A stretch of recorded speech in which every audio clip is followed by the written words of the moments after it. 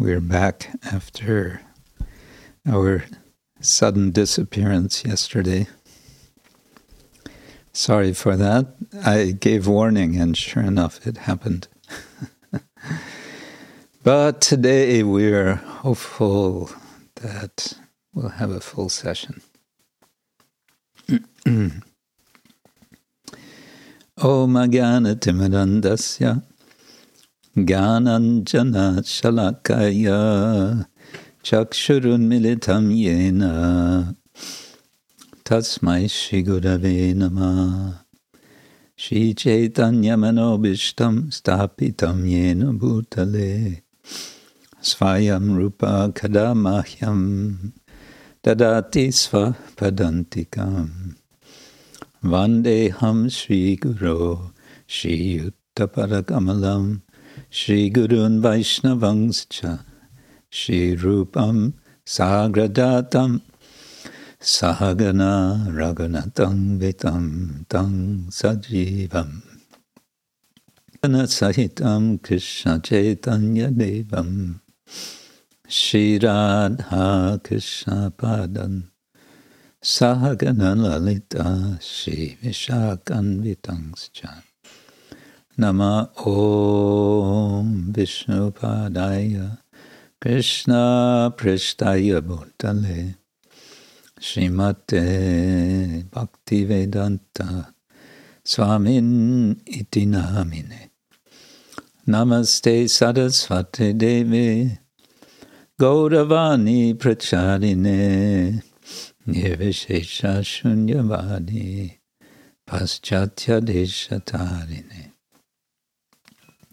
Vancha Kalpatarubhyascha Kripa Sindhubhya Evacha Patitanam Pavanebhyo Vaishnavebhyo Namo Namah He Krishna Karuna Sindhu Dinabandho Jagatpate Gopesha Gopika Kanta Radha Kanta Namostute Tapta Kanchana Gaurangi Radhe Brindavaneshwari Rishabhanu Sute Devi Pranamami Haripriye Jai Shri Krishna Chaitanya Prabhu Nityananda Shri Advaita Gadadhar Srivasadi Gaura Bhaktavinda Hare Krishna Krishna Krishna Hare Hare Hare Rama Rama Rama Hare Hare Hare Krishna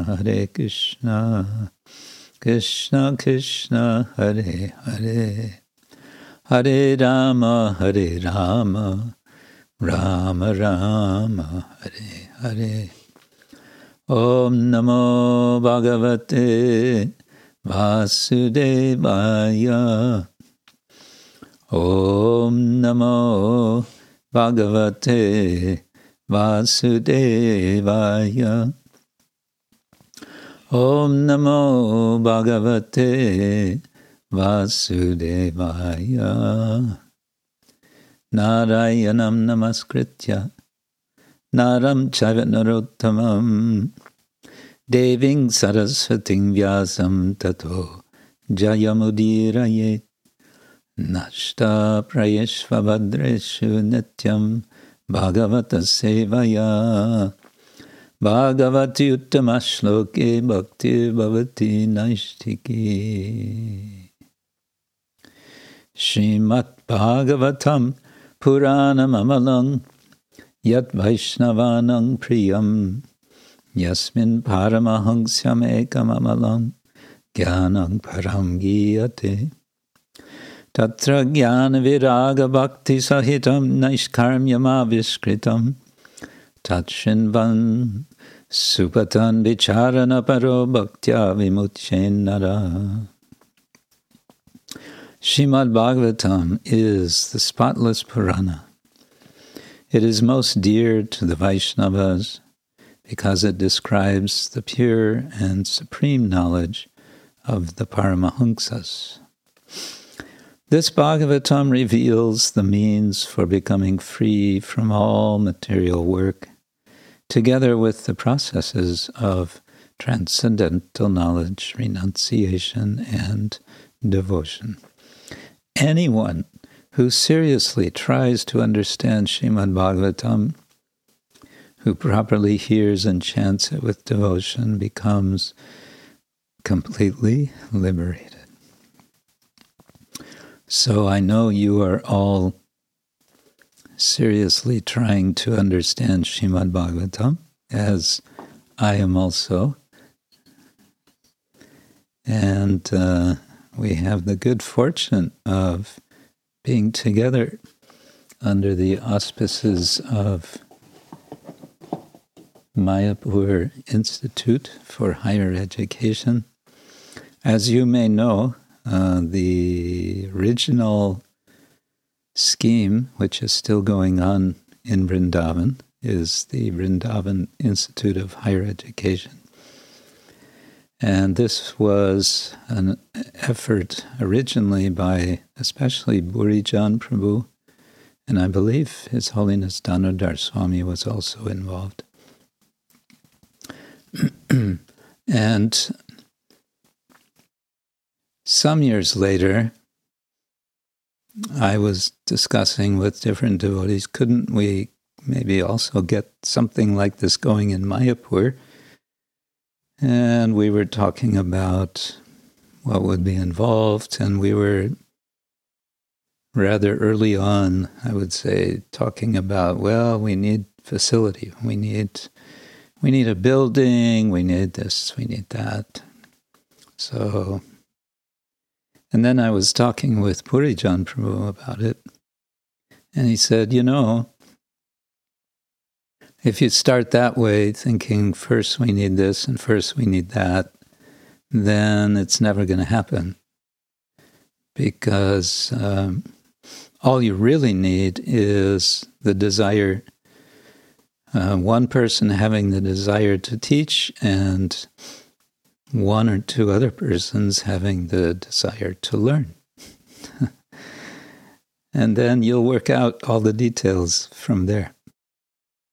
And I remember Burijan Prabhu also told me that Srila Prabhupada advised him in this way. He said to Burijan, learn something and teach it to others.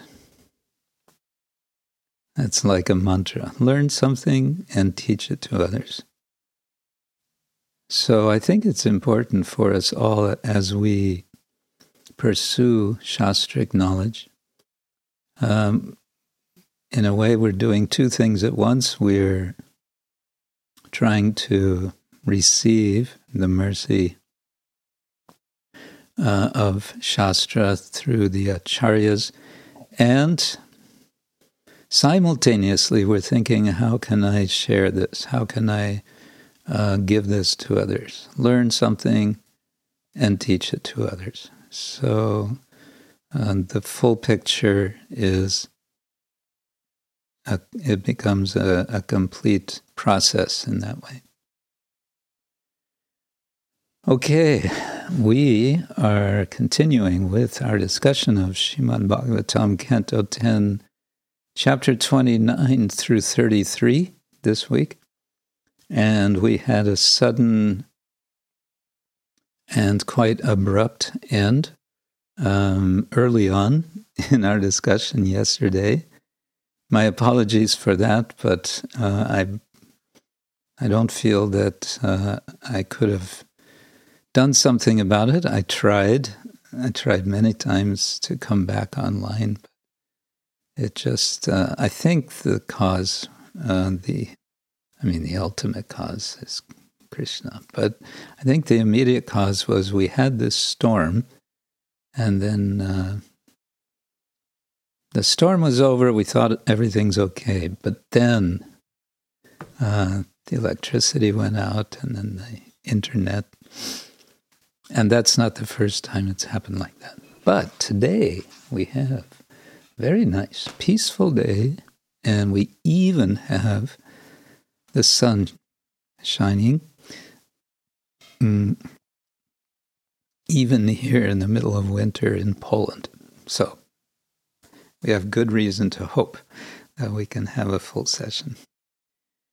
Last time, when we were suddenly interrupted, we were talking about the commentarial tradition, and I was mentioning 5 different sorts of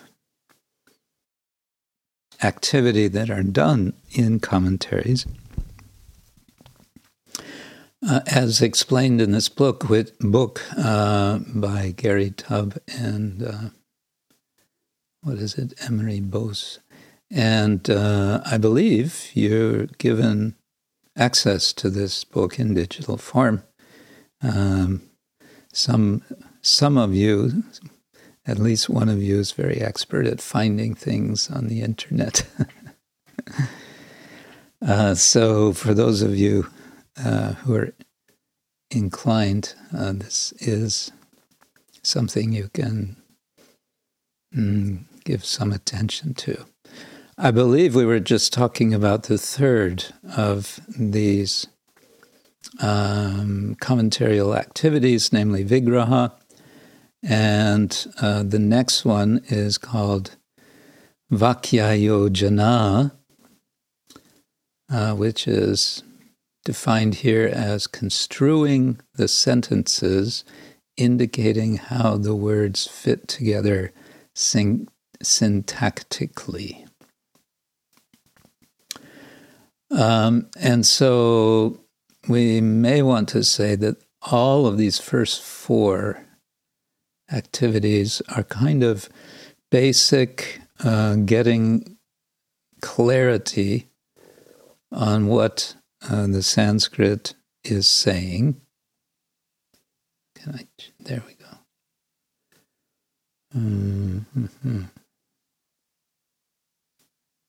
Oops, what happened? No, that's right. 4.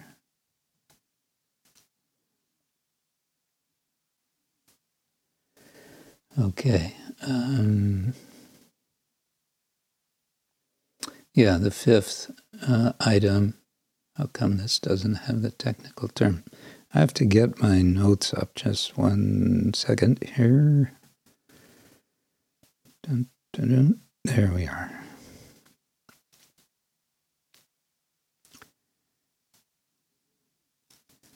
Okay.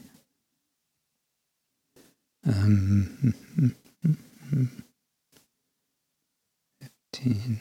Okay.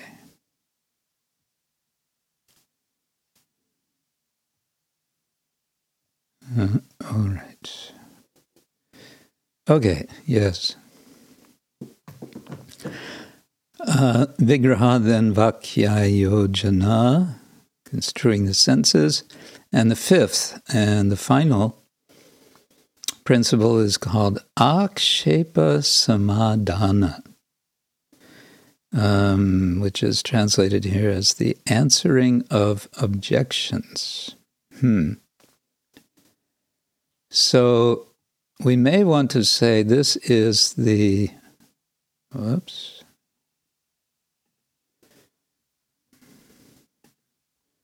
this is the essential, after we get all the grammar and the technicalities of the Sanskrit sort of clarified, then if there's additional discussion, it can be understood in terms of refuting some doubt.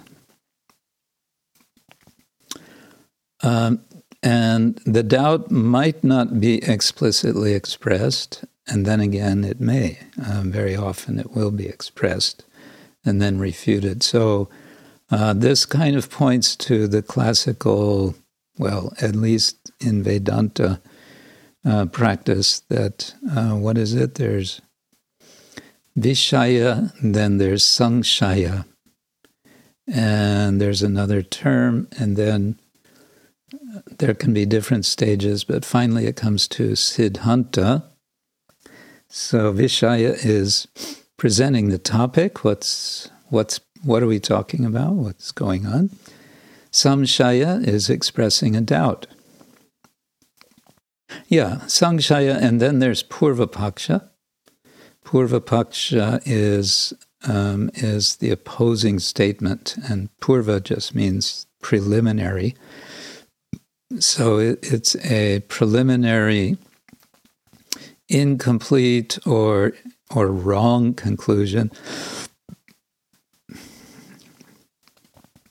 which is then which gives a springboard, if you like, for the commentator to make the argument for the conclusion, the Siddhanta. So an interesting exercise can be to take any purport of Srila Prabhupada's books and see if and how this structure is present in the purport, either explicit or implicit.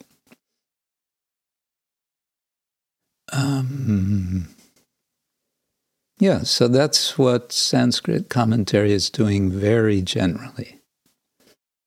And then something else we can remind ourselves of, which we all know very well, and that is the Srimad Bhagavatam is identified as the natural commentary on Vedanta Sutra, also known as Brahma Sutra.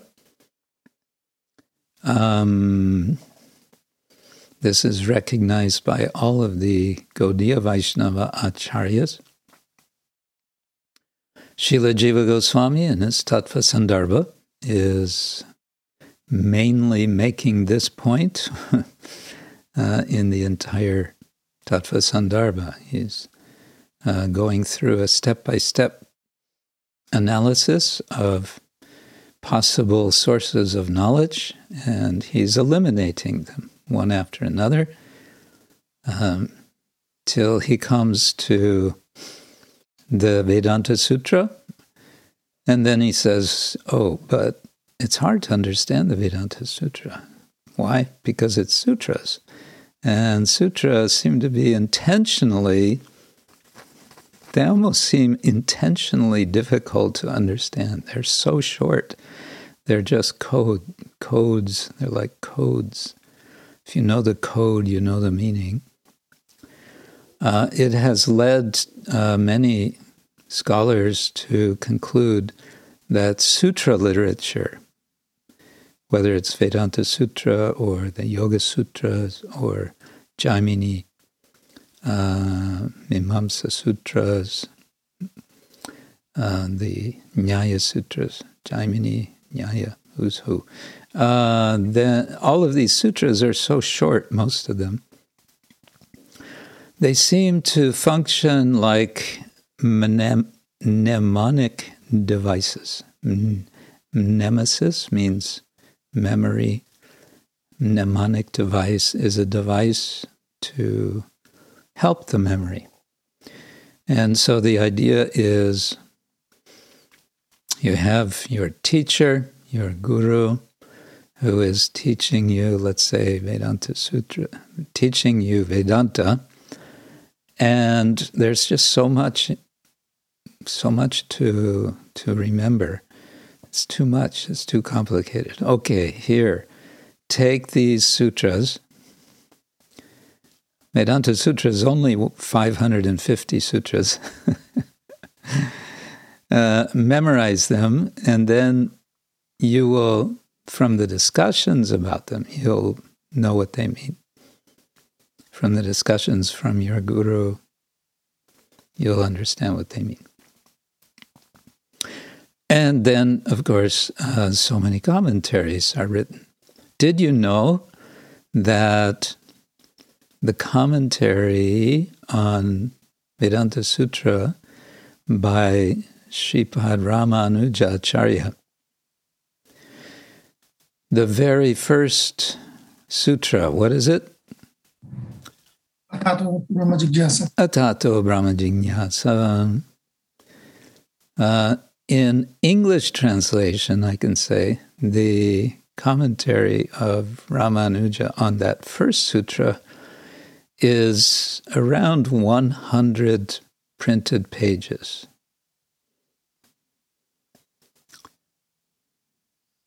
He has a lot to say about that. Anyway, so then acharyas write commentaries, and different acharyas in different sampradayas. And we all know the history that the Gaudiya Vaishnavas were challenged. Where is your commentary on the Vedanta Sutra? Oh, we have a ready-made commentary. It's called Srimad Bhagavatam. No, that doesn't count. We need a regular commentary. A commentary where you have a sutra and then a commentary, and a sutra and a commentary, and a sutra and a commentary. The Bhagavatam doesn't do that. There have been some attempts. There are available some works where devotees have identified which sutras are being commented by which verses of the Bhagavatam. I don't know how successful those efforts are, but they are there. In any case, for the Gaudiya Vaishnavas, followers of Chaitanya Mahaprabhu, the Bhagavatam is the perfect natural commentary on Vedanta Sutra, which means it's commentary on Vedanta, which means it's commentary on the Upanishads, which are commentary on the Vedic Samhitas. So you get stacked up one after another, commentary after commentary. Okay, now we have the Bhagavatam, so we don't need any more commentaries, right? Wrong. We still need commentaries. We need commentaries on the Bhagavatam. This is, in any case, the conviction of the acharyas. And the published Sanskrit Bhagavatam with commentaries, which Srila Prabhupada used for significant, not all, but a significant amount of his translation work, was a multi-volume set. It's all in Sanskrit, Devanagari. It was published in Ahmedabad in, I think, the early 1960s. Prabhupada used to travel with, I don't know, maybe 2 or 3 of these very big, thick, heavy volumes in his suitcase. You can see some of those volumes in Prabhupada's room in the Lotus Building. Upstairs in Prabhupada's room, in the glass case behind Prabhupada, the Murti, you'll see these sort of dark green, or maybe no longer so dark, books. Those are the ones Prabhupada was reading from. So, point is, altogether, someone has counted, altogether there are 25 commentaries in that publication. It's been mentioned by one scholar in a footnote, I believe, in his English translation of the Bhagavatam, that there are some 80 or 81 or 82, I forget, Sanskrit commentaries to the Bhagavatam. But most of these you don't find in most of the cantos. They start appearing, most of them, in the 10th canto.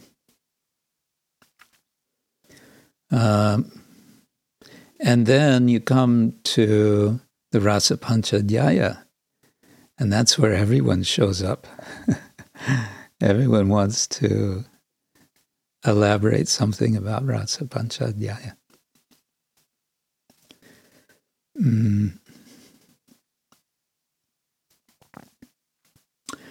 Okay, and that's all just by way of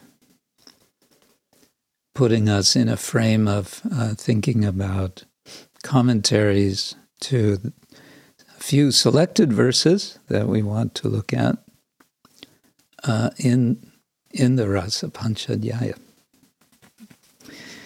And as I said yesterday, we certainly want to discuss the 4 verses you have for memorization. And I think we'll mainly be looking at, we have our BBT translation and commentary, which is commentary based very much on, especially Vishwanath Chakravarti Thakur. And we also have translations complete of Vishwanath Chakravarti Thakur, of Sripad Sanatan Goswami, and we'll, I think, focus mainly on them.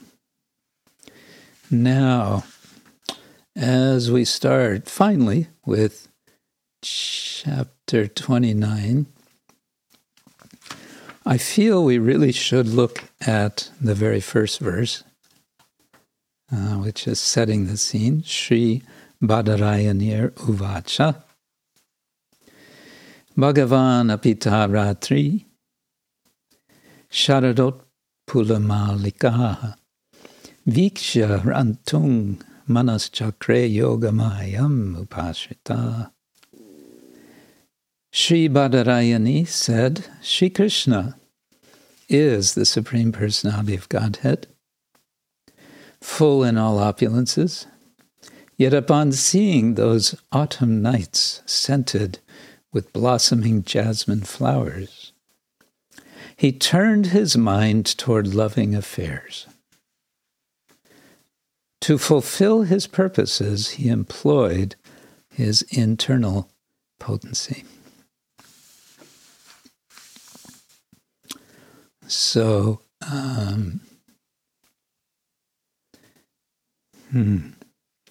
the first word is Bhagavan.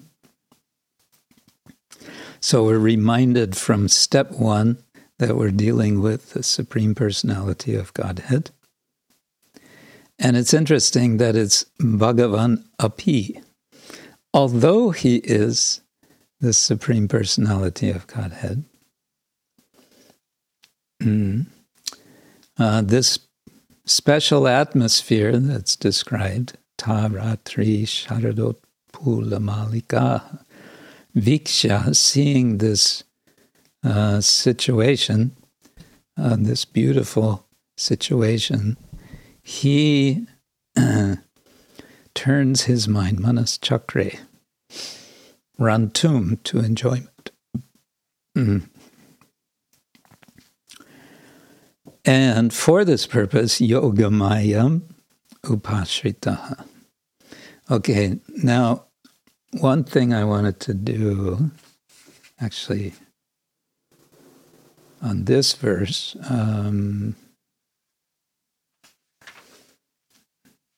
is call attention to another book. There's a devotee now teaching in a university near Chicago, has written this book. It was his doctoral thesis in Oxford, Maya in the Bhagavata Purana, Human Suffering and Divine Play. It's been published by Oxford University Press. And what he's doing in this book is he's focusing very carefully on how the word Maya is used in the Bhagavatam. And one section of his book is, 60 or 80 pages. He catalogs many Not all, because it's used, what does he say, something more than 600 times, I believe. But he catalogs many of the uses of the term, just to give you some idea.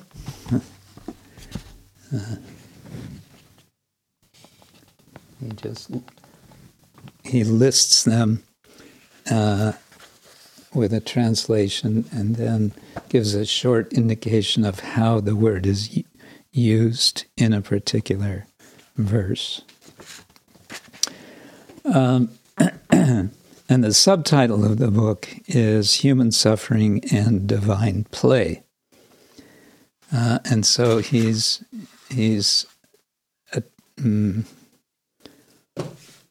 addressing a major topic in theology since hundreds of years, and that is the question, how is it that there is suffering and evil in the world if there is God, and if God is all-powerful, all-knowing, and so on. So he's addressing that from the perspective of the Bhagavatam, to highlight how the Lord is relating with the world and how the Lord is relating beyond the world. So let's see here. I want to show one thing he has shown. I'm going to share the screen here, if I can. Okay. Let's take this one.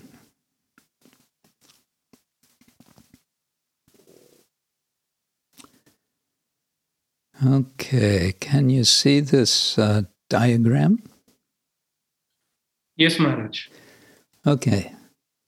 So this was originally presented or sketched out by Garuda Prabhu in his book on the Rasa Panchadhyaya to show the relationship of Yoga Maya and Yogeshvara, Krishna, and the yogi, which he's identifying as a gopi, or collectively all the gopis are yogis. And the result of what Yoga Maya is doing, because Yoga Maya is the power of yoga, the result is Rasa Lila. That is the event of the Rasa Lila is yoga. That's the point he's making.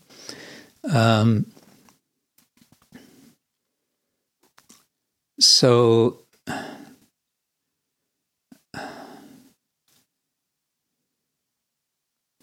and then he discusses in quite some detail how this works. And I've made some notes, so I'll go back to that.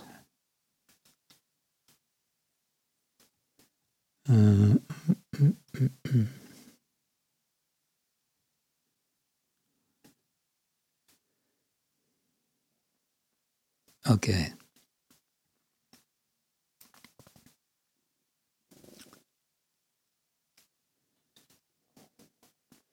Yeah, so we might ask, excuse me, I should get some water here. Because it says Yoga Mayam Upashrita.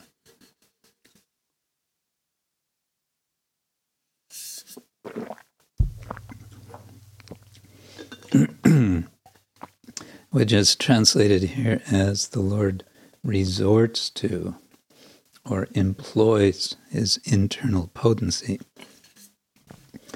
But there's a sense of also kind of taking shelter of his internal potency.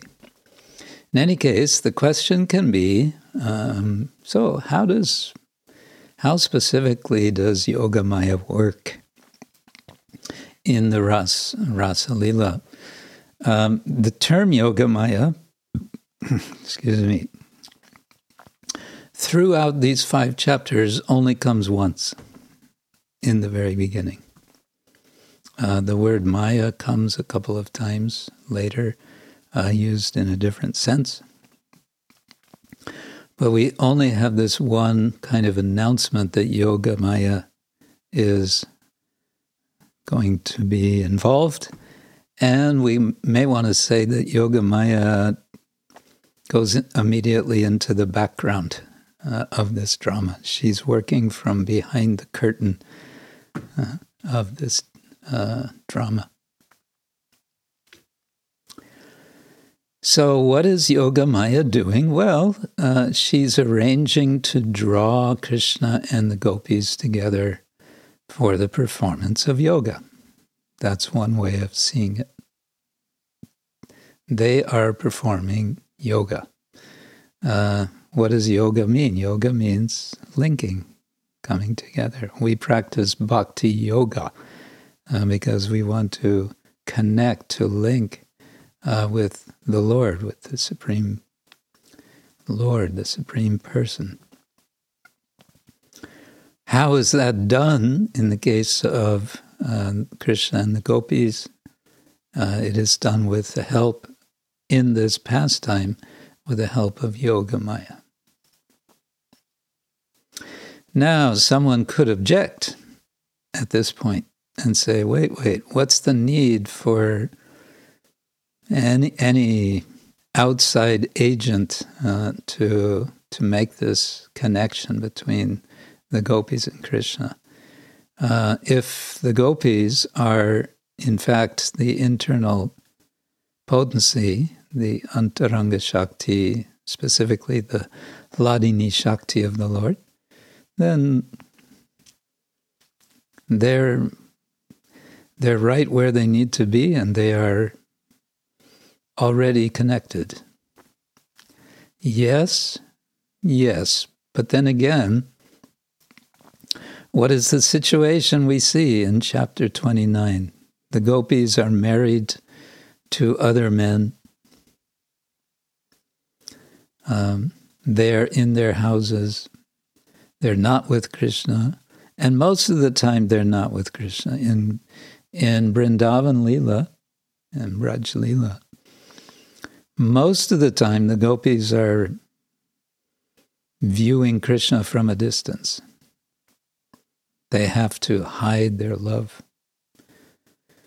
for Krishna. They have to be very careful not to reveal their feelings for Krishna and so on.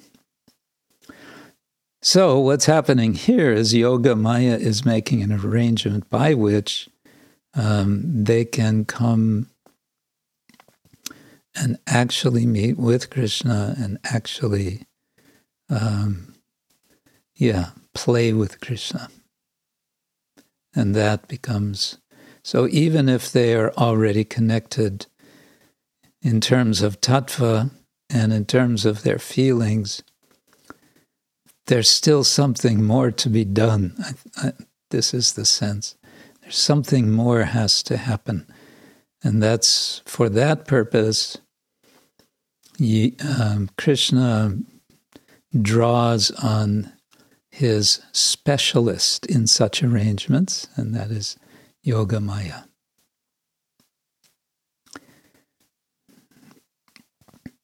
Now, it's also interesting, or related to this, and we heard some days ago how there's been preparation for the gopis to meet Krishna in the course of the early chapters of the Bhagavatam. One specific preparation is in the beginning of chapter 22, that the gopis are worshipping Katyayani. Why are they worshipping Katyayani? Because they want her blessings to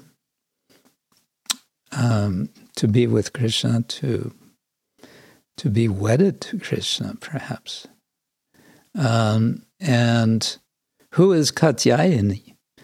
Katyayani is none other than Yogamaya. So they've been engaged in this ritual for an entire month, and they've certainly pleased Yogamaya in this way. And so when Krishna calls on Yogamaya for her assistance, she is ready to help.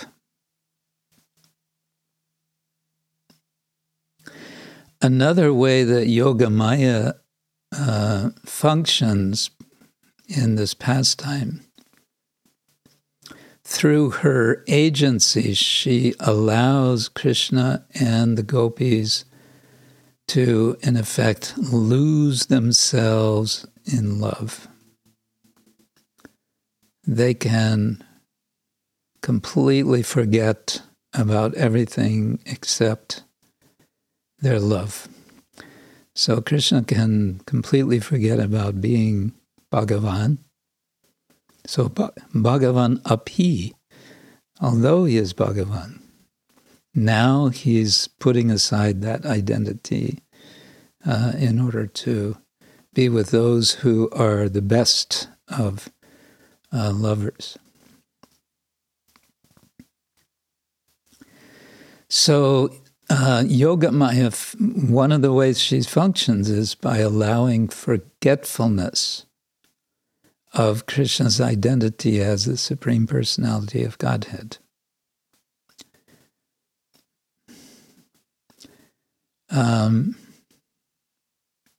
Now, this is an odd thing about the Rasa Panchadhyaya, I would say, and that is that there are several times when we, the readers, are reminded, and indeed the gopis are reminded, of Krishna's identity as the Lord. But here is a very amazing explanation from Vishwanath Chakravarti Thakur on this point. He says, whenever the gopis' bhava, whenever the mood of the gopis is disturbed, that's when their remembrance of Krishna's majesty is awakened. So they're sort of going on being absorbed in loving Krishna as this disarmingly charming and beautiful young cowherd boy. But then something happens which disturbs that bhava. For example, Krishna leaving, disappearing from the rasa dance. That's a disturbance. And at such time they remember, oh, he is actually the Lord.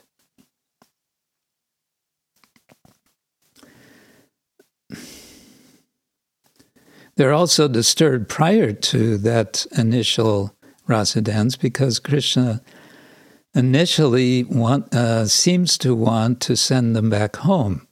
So they're disturbed. And in that disturbance, they're also making arguments why the Lord should allow them to remain with him. And then it's mentioned specific prayers in chapter 31. They are referring to him as the Lord. So verses 4 and 5 and 7 and 9 in particular, the gopis are remembering that Krishna is the Lord. And now it gets even more interesting, so stay with me. Vishwanath Chakravarti Thakur says that this is also true of Krishna. When Krishna's bhava is not disturbed, then he is very happily being a cowherd boy in Vrindavan. But when it's disturbed, when there's some threat, when the demons come, then he's Bhagavan. Then he has to remember, oh, I'm actually the all-powerful Lord. I can swallow forest fires. I can subdue multi-headed snakes, and I can lift mountains.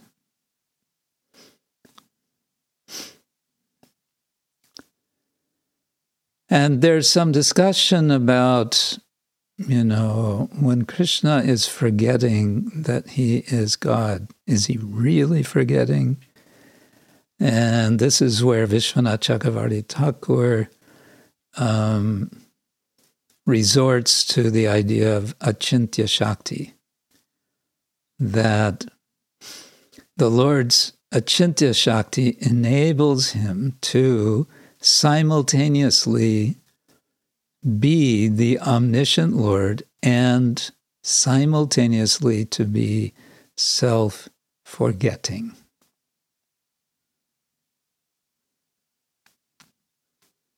Which kind of disqualifies all of us. I think if any of you or your friends are thinking of being God,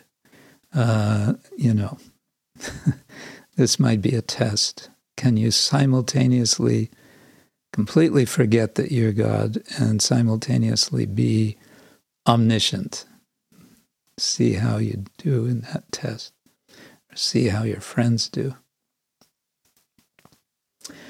Another function of Yoga Maya is explained. She allows Krishna to expand into unlimited forms in order to dance with the gopis, because it's all about yoga. They all want to connect with Krishna. And so he's facilitating that, intensifying their loving exchange by having himself with each of the gopis individually, as if he is only with each of them. Another function of Yoga Maya is mentioned as she serves to bewilder the husbands of the gopis, so that they remain more or less clueless what is going on. Okay, one more interesting point I've noted is we have in verse number 1, Yoga Mayam Upashritaha. The Lord is resorting to or even taking shelter of Yoga Maya.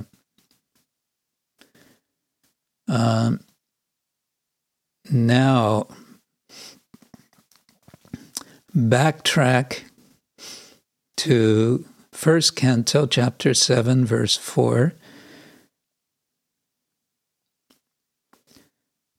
Does anyone remember what is happening in those first verses of chapter 7?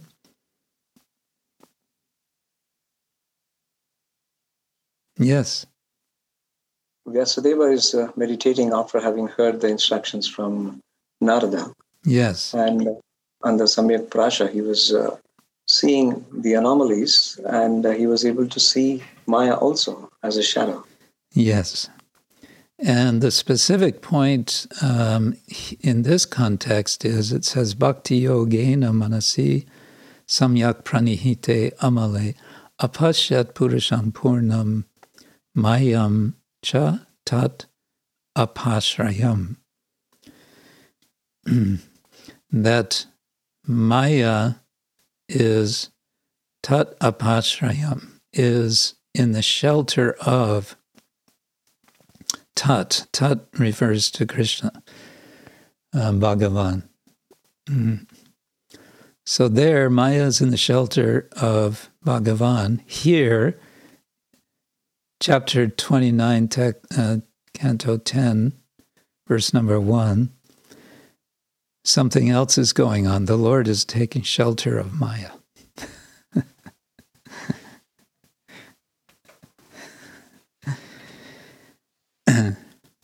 Now, you may say, oh, but that's Yoga Maya. Yes, it's Yoga Maya. But it turns out it's not so simple. It's not that Yoga Maya is only, that the term Yoga Maya is only used in the Bhagavatam in such a way. Yoga Maya may also sometimes be used when we're understanding, oh, isn't that Mahamaya? That's all discussed in detail by Gopal Hari. I forgot to mention his name. Gopal Hari Prabhu is the author of this book, Maya in the Bhagavata Purana. He explains all these points. So anyway, it's an interesting kind of opposition and a kind of interesting symmetry as well.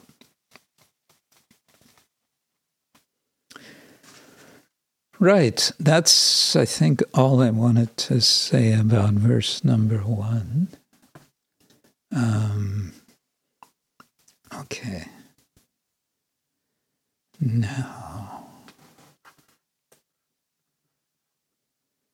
Now, briefly, I guess, because I wanted to do this yesterday, and then we got cut off, so I should be quick.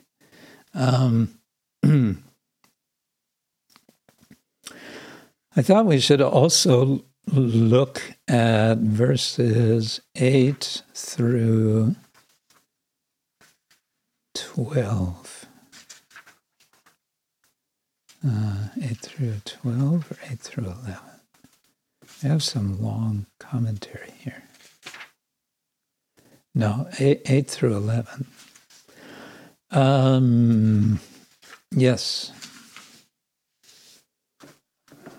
Maharaj, which chapter? This is chapter 29 still. Oh, Maharaj. Yeah. And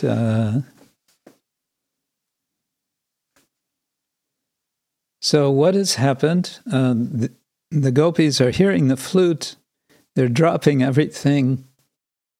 They're leaving home and they're going to see Krishna. Well, are they all going to see Krishna? No. Some of them are obstructed.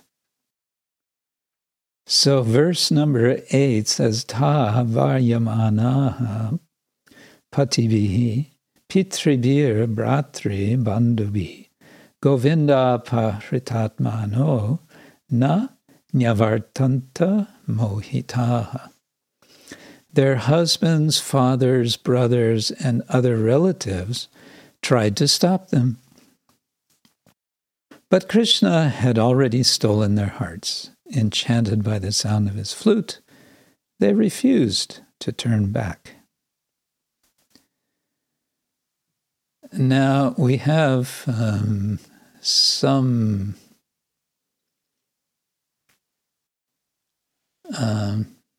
discussion. I've focused for this on Srila Sanatana Goswami's Brihat Vaishnava Toshani, some points. But before that, we may wonder, maybe this is a Purva Paksha, but if we remember from the final chapter of the Rasa Lila, chapter 33, verse 37 states, quote, the cowherd men, bewildered by Krishna's illusory potency, thought their wives had remained home at their sides. Thus, they did not harbor any jealous feelings against him.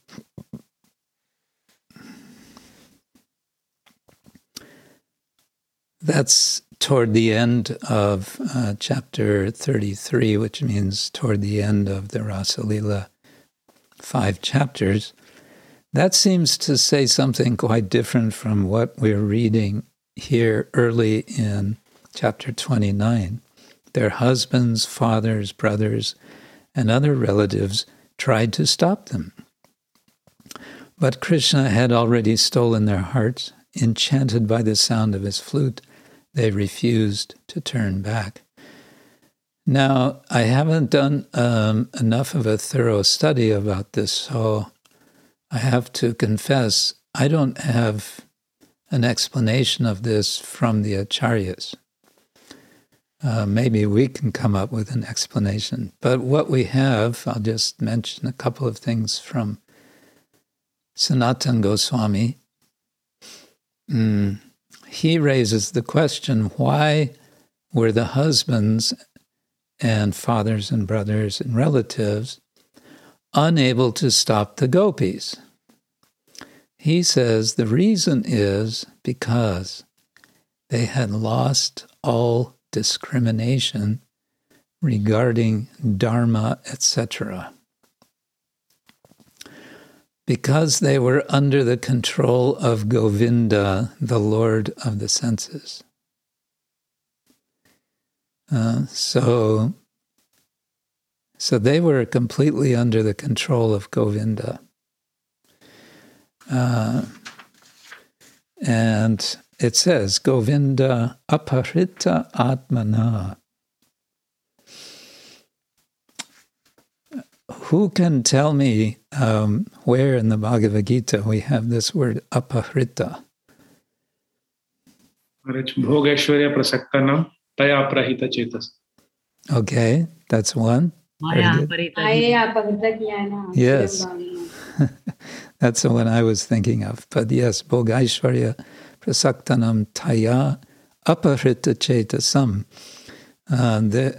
The chetas is aparita, it is stolen away, or mayaya aparita jnana, persons whose jnana is aparita, is stolen away, is removed, taken away by maya. Mayaya aparita jnana.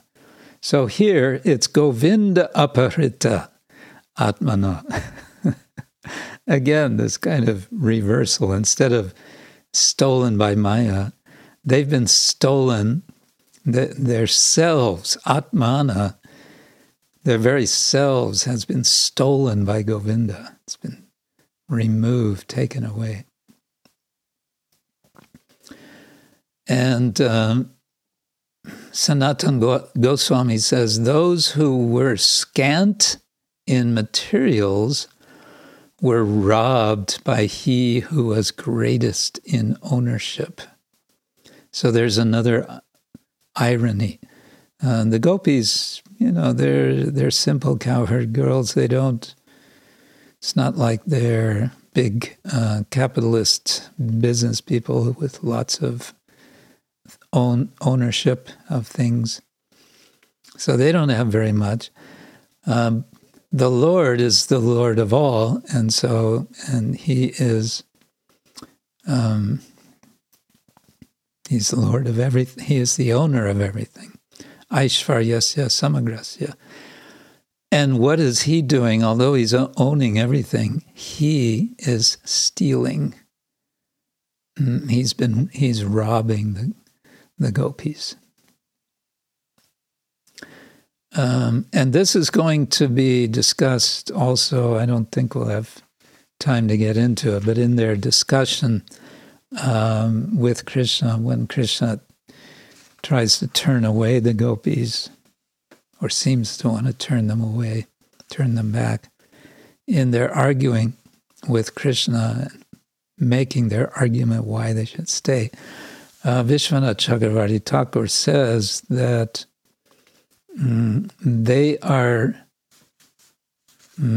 they're saying to Krishna that you have stolen everything from us, and specifically you've stolen our hearts. So we have come to get our heart back. You've taken our hearts, now we've come, we need to get our heart back. Please give us our heart back. So, furthermore, Sanatana Goswami says the gopis, were ruled internally. Their minds had been stolen by their internal Lord. And he gives example, a boat swept away by the current cannot be brought back to the shore by those who are in the boat. If they don't have a means of, rowing the boat, if they don't have any oars or anything, they're not going to be able to bring the boat back. And then he speaks of this word nyavartanta.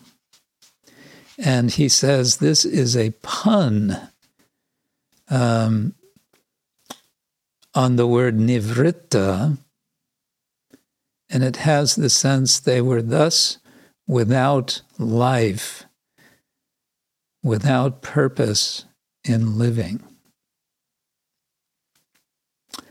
So nyavartanta, literally, they did not turn back. So the boat couldn't get back. There was no way the boat could go back. The boat of themselves was drawn to Krishna. They couldn't get back. But he's saying this means, nivritta, that they had no life. They had no will, practically.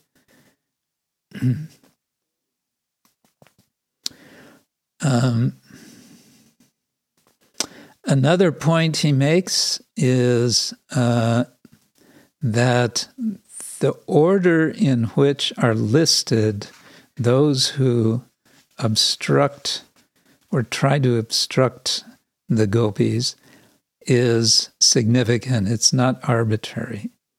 So it's ta varyamanaha patibhi. So it's patibhi, pitribhi, bhratribandhubhi.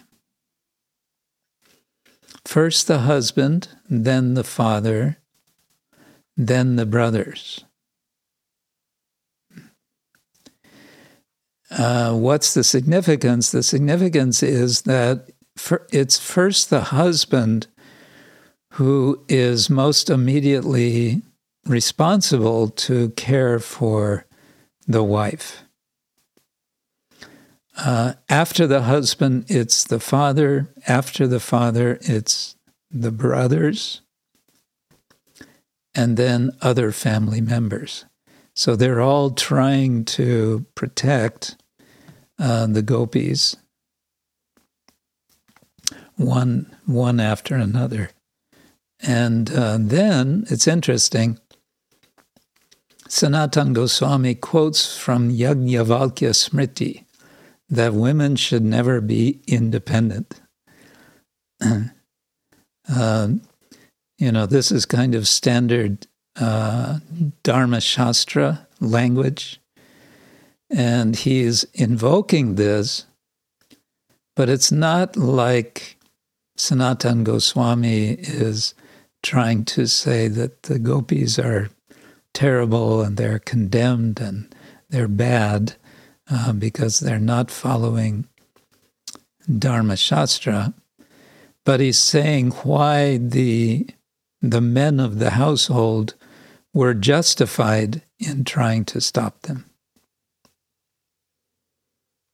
From their perspective, it was proper what they were doing. They were being dharmic. They weren't being demoniac, they were being dharmic.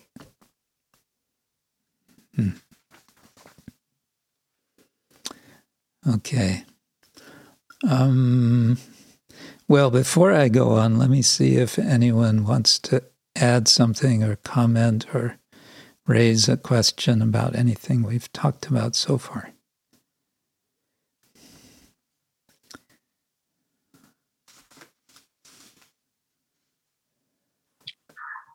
Hare Krishna Maharaj. Yes. Maharaj, you mentioned this text 8, and in contrast to this, you mentioned text 37 of chapter 33. Yes. So Maharaj, what appears to me resolves this contradiction by Vishwanath Chakravarti Thakur, a commentary to the same verse, text 8. he says in the commentary towards the end, how could husband tolerate letting their wives go elsewhere in a weakened state, fearing danger to their bodies? That is true, and therefore Yog Maya allowed this to happen. She did this by producing replica bodies of the gopis who returned their husbands' houses while the original gopis left for the forest. Does that resolve, Maharaj? Possibly.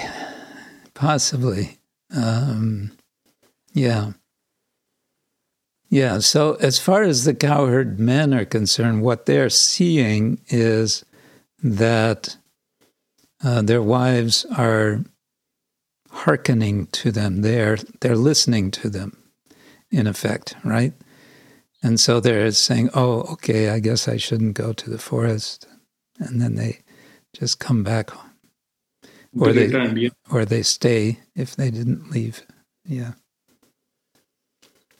Yeah, so we have the Acharya solution is that the gopis expand themselves and become the real gopis are with Krishna, and the apparent gopis are with the husbands, which of course may remind us of Ram Leela, where not in the Valmiki Ramayana, at least not explicitly, but in other texts, I think it's mentioned in Kurma Purana, Chaitanya Charitamrita refers to it, that it's Maya Sita who was with Ravana. Which is interesting in many ways, but in a particular way, which Amarendra Prabhu in America explains nicely, is that it's the principle of reciprocation. The Lord reciprocates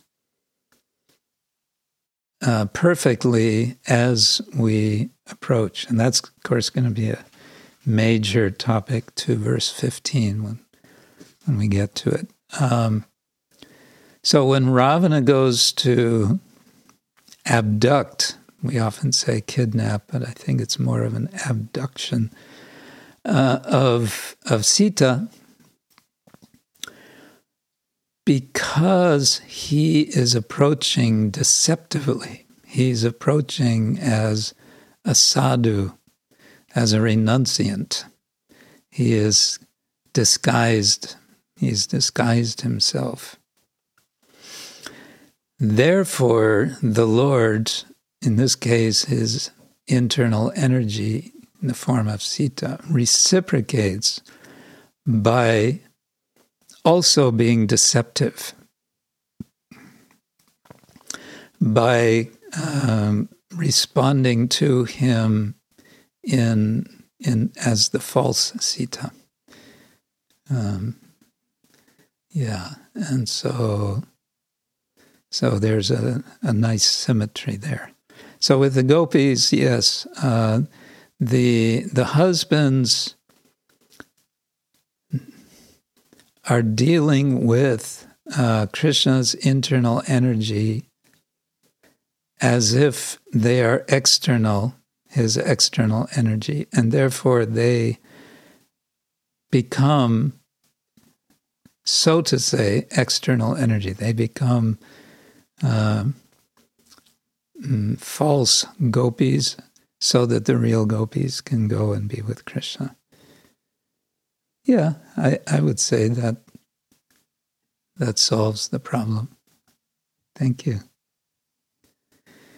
Okay, let's see now. What do we want to do? I think we could go on to verse 9. There's a quite long purport which discusses about the different categories of gopis. Maybe we can at least start with this. Let's do just some reading. I'll read the verse and the first paragraph, and then someone can go from there. This is verse 9. Antar griha gata kaschit gopyo alabda vinirgamaha krishnang tat bhavana yukta dadyur milita lochanaha. Some of the gopis, however, could not manage to get out of their houses, and instead they remained home with eyes closed, meditating upon him in pure love. They are referred to as milita lochanaha. Again, this is bahuvrihi, those whose eyes were closed.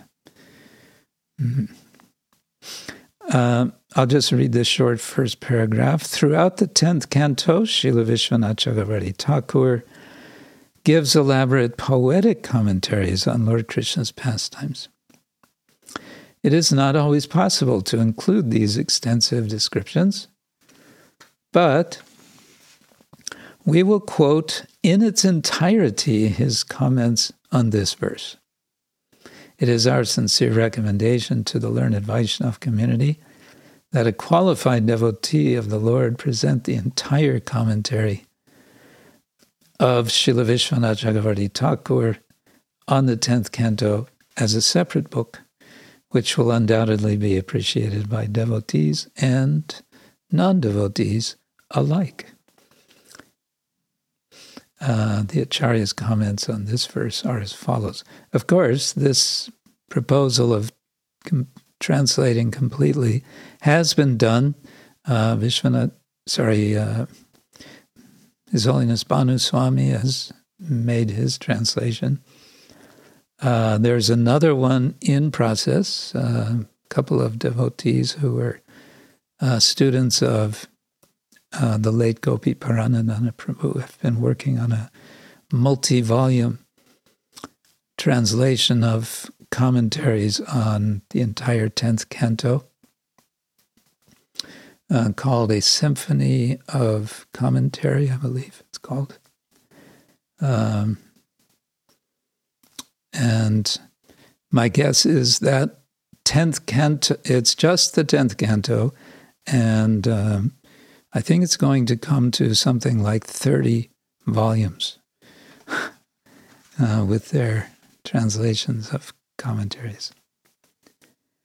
So, who has time for all of this? Anyway, who wants to read the next 2 or 3 paragraphs?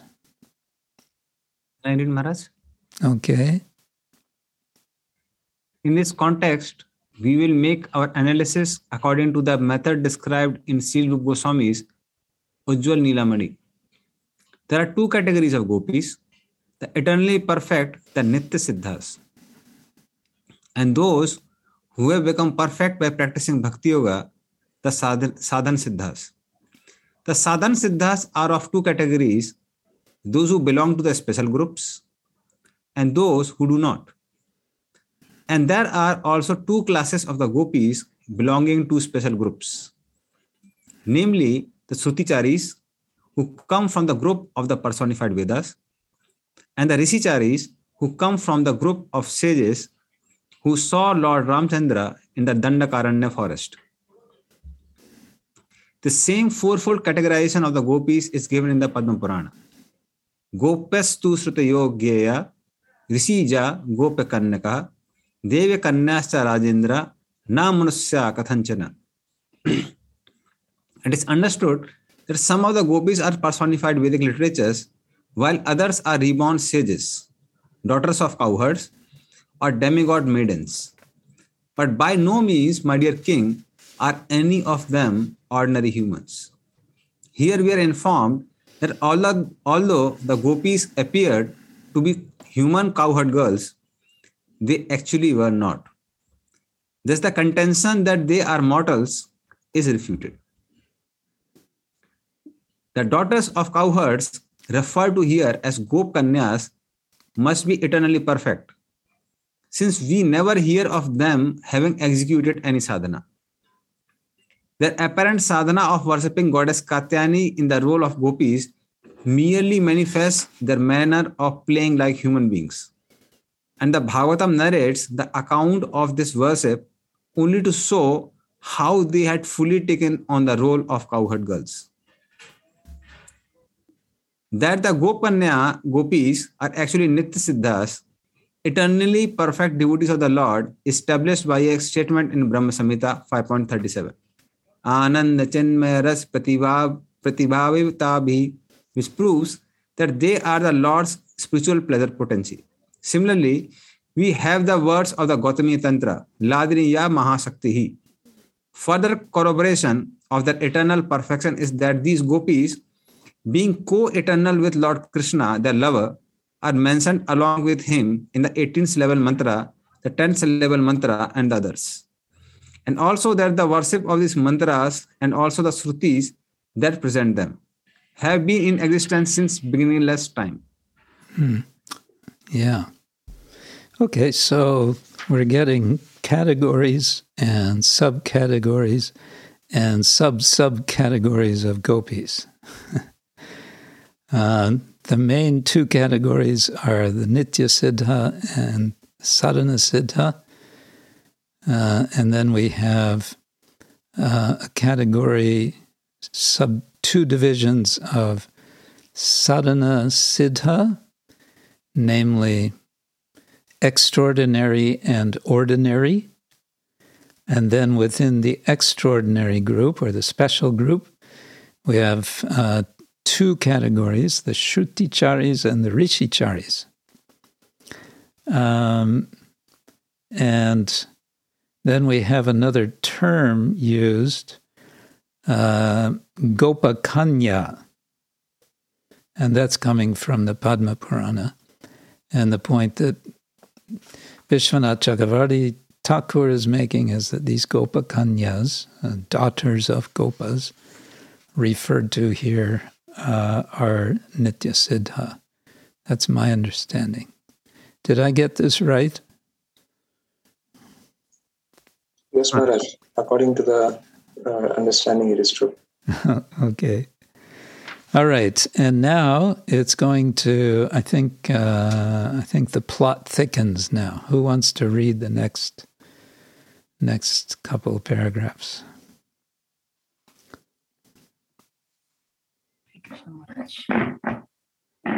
Yes, Srinivas Gopal.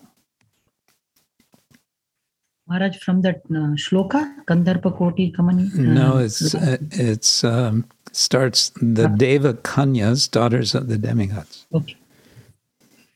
The Deva Kanyas, daughters of the demigods, who are mentioned in the verse beginning Sambhavastva Amara Striya, are explained in Sri Ujjvala Nilamani as partial expansions of the gopis who are eternally perfect.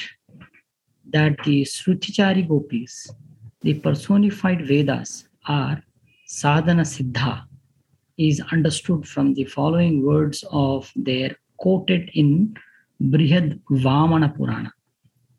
Kandharpa Koti Lavanye Tvai Drishte Manamsina Kamini Bhavam Asadhya Smara Kshuddhanya Samsaya Yata Tval Loka Vasinya Kamatatvena Gopika Bhajanti Ramanam Matva Chikir Sajjaninas Tata. Since we have seen your face, which possesses the beauty of millions of cupids, our minds have become lusty after you, like those of young girls, and we have forgotten all other allurements. We have developed the desire to act toward you as do the gopis who dwell on your transcendental planet and who manifest the nature of Cupid by worshipping you with the idea that you are their Paramar. So what's the inspiration for the for the Shruticharis?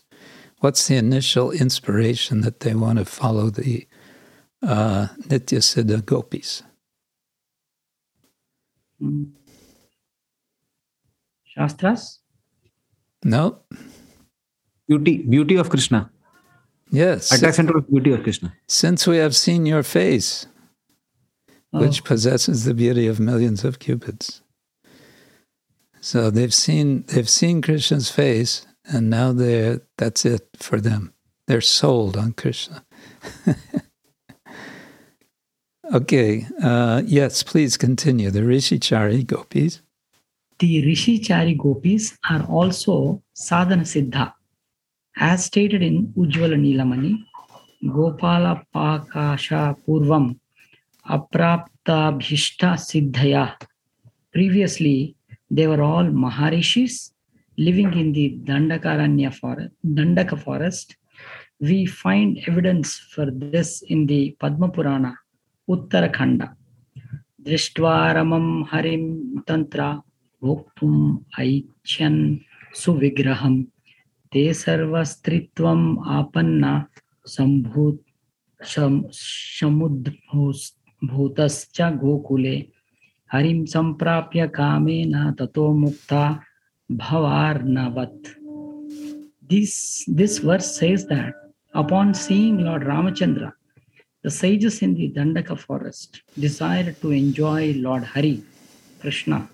In other words, the sight of Lord Rama's beauty reminded them of Lord Hari, Gopala, their personal object of worship. And they then wanted to enjoy with him, but out of embarrassment, they did not act on that desire. Whereupon Lord Sri Ram, who is like a desire tree, gave his mercy to them, even though they had not voiced their request. Thus, their desire was fulfilled as stated by the words beginning Te Sarva. By means of their lusty attraction, they became freed from the ocean of material existence. The cycle of birth and death, and coincidentally, they got the association of Lord Hari in conjugal love. In the present verse...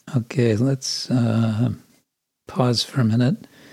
So it seems that also the Rishicharis have been inspired by the appearance of the Lord. They see the beauty of the Lord, and because he's so attractive, they want to become, well, it's interesting, because these rishis they're male, isn't it? But they're seeing that Krishna is so attractive, they want to be attracted to him as female. They're eager to become, female, to become gopis.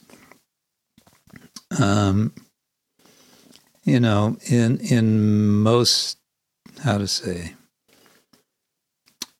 in the patriarchal society that India tends to be, if I don't get in trouble for saying that, everyone prefers, parents prefer to have a son to having a daughter, and so on. There's even a prayer in the 7th canto, you must remember. Sorry, it's in the 5th canto. Prahlad is praying to Nrsingadev, and his prayer is, "May I not be born as a woman."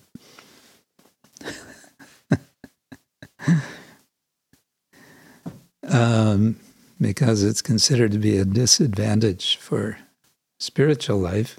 On the other side, Prabhupada would sometimes say, actually, the women have an advantage because they have natural soft heart and inclination to express devotion.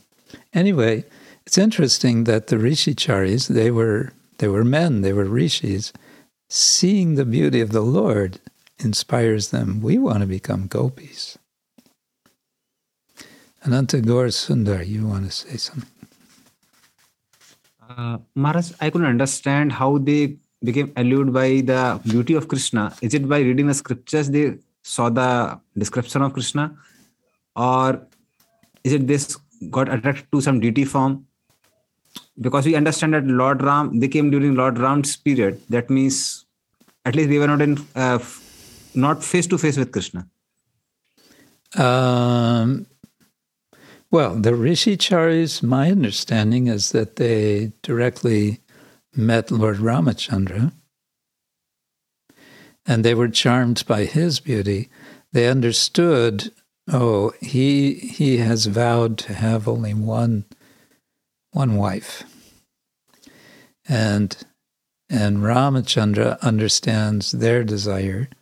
So he says, well, we'll work out something for you.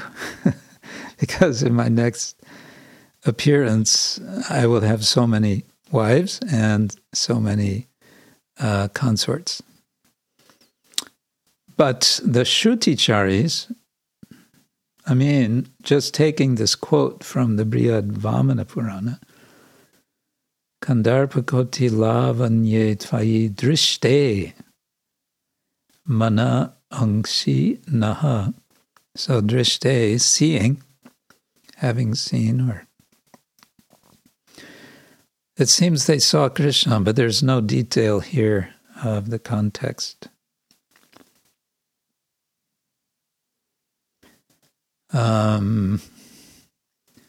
Yeah, we'd have to see more of what it says in the Brihad Vamana Purana, I think, because we only have this extract. That's all I can say. Jalangi Devi, you want to comment? Hare Krishna Maharaj, I have Hare a Krishna. question. Oh, My question is, I don't understand why Shruticharis and Rishicharis, they are considered as sadhana sitas. Because as you mentioned, actually Krishna's pastime is like a circle. It's going on repeatedly. So when they're in Krishna's pastime, they are gopis. But in Ramchandra's pastimes, because Lord Ramchandra is an ideal king, he can only marry with one lady. That's why they became rishis, sages. And then next circle, and then they again become gopis. oh. So, and I don't understand why they consider that sadhana sitas also is a Shruticharis. They should be existing eternally, the scriptures. Thank you for clearing my doubt. Oh, I don't know if I can clear your doubt. My understanding is this would be a one-time event, that they are, okay, there's the, I mean, very quickly it goes into a whole nother subject, but just taking it at face value, what's being said is that they are sadhana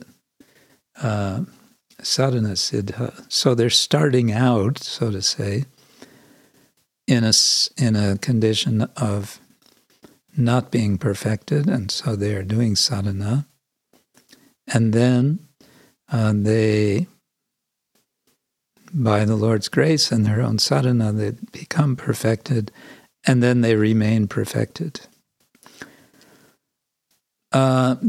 And that's perpetual, but then one may also say they act the part of being sadhana siddha.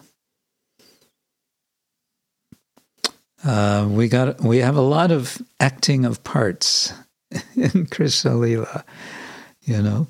Arjuna is also acting a part. Parikshit Maharaj is acting a part, in a sense, and so on. So, but there's another way of putting it is there's a kind of inbuilt tension in this whole notion of being eternally perfect versus practicing to become perfect versus once you're perfect, then you are eternally perfect. There was no beginning to your not being perfect. it very quickly becomes more than a mind which is entrenched in sequential thinking can really compute, really digest. Someone is already always liberated and at the same time aspiring for liberation. Srinivas, is that okay, Jalangidi? Yes, very clear now. Thank you, Maharaj. Very clear at being unclear. Okay, Srinivas Gopal. Hare Krishna, Maharaj. Maharaj, this is to be like taken it as a boon or curse. Last Treta Yuga, not in this Yuga, this Divya Yuga. That time they desired, the rishis. They have to wait this many yugas to associate with the Lord as a gopi. So this many years they have to suffer. Better than that time only they would have got liberated. So one should not be desiring like as a like gopi bhav, and Chaitanya Mahaprabhu is insisting on that. One should be like that. And if we desire like that, then one more Brahma's day we have to wait. Well, if you put it that way, it sounds pretty horrible, isn't it? But then, what is the name of the devotee who was dancing before? Vasudev Datta. Was it Vasudev Datta? No. Mukunda Datta. Mukunda Datta was dancing because he heard that the Lord would allow him to come into his presence after, 1 million lives? After 1 million lifetimes, or 1 million years, whatever. And when he heard,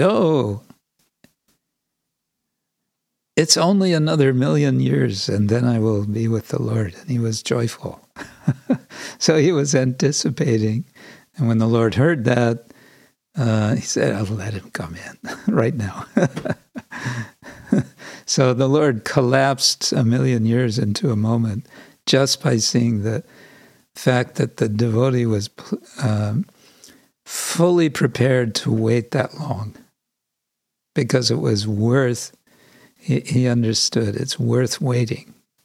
And when he understood that, it's worth waiting, the Lord sees that. He said, okay, you can come now. Yeah, time factor, very mysterious. I think we should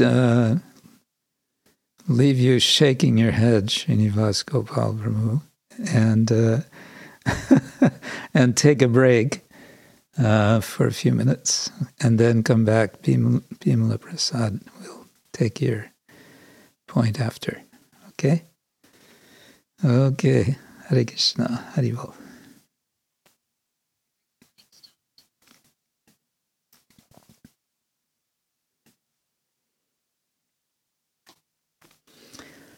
So, let us continue. I think that I'll leave the rest of this purport for you to read individually. It goes on with some more interesting points about the identity of the gopis, but I kind of want to move on. Yes, Bimala Prasad Prabhu, you had a point. It was about the basic same topic which you raised regarding this sadhan siddha nitya siddha thing. And my limited experience, I've encountered quite a many times. It might not be very, very vocal, but I find there is an undercurrent in certain sections in ISKCON regarding the sadhan siddha. And I find there's a prejudice, I feel, if I may say, against the sadhan siddhas, as if sadhan siddhas are, terming somebody or identifying somebody as being a sadhana siddha is considered kind of like a demotion, or like not looked up very in high esteem. So, yeah, what are your thoughts on that, Maharaj? No, it's a good point, because the key word in the compound is siddha. If you're a siddha, you're a siddha. However it is that you're there. And we understand in Goloka, in Vrindavan, in Vaikuntha, everywhere, no one is getting ranked. No one is looking down on a sadhana siddha bhakta. Oh, you're just a sadhana siddha bhakta. You got here, by some efforts and some mercy, but we've always been here. No, that. Actually, if one is thinking like that, that would be grounds for losing one's position in the spiritual world, isn't it? First class and second class citizen. Yeah, first and second class citizens. So, yeah, we have to be careful. That can manifest in so many ways, of course. We have that tendency, isn't it, as human beings? We're ranking because we want to be somehow at least a little better somehow than the other people around us. We want to just, we have to be recognized one way or another as special. Which is not a problem in the spiritual world, because everyone is special, right? In the spiritual world, everyone has their unique relation with Krishna, which is uniquely special. And therefore, everyone is completely fulfilled in their identity. Yeah, so that's a good point. Anyone else have any thoughts from anything we've talked about so far? Okay, I think we should move on to verse number 15. And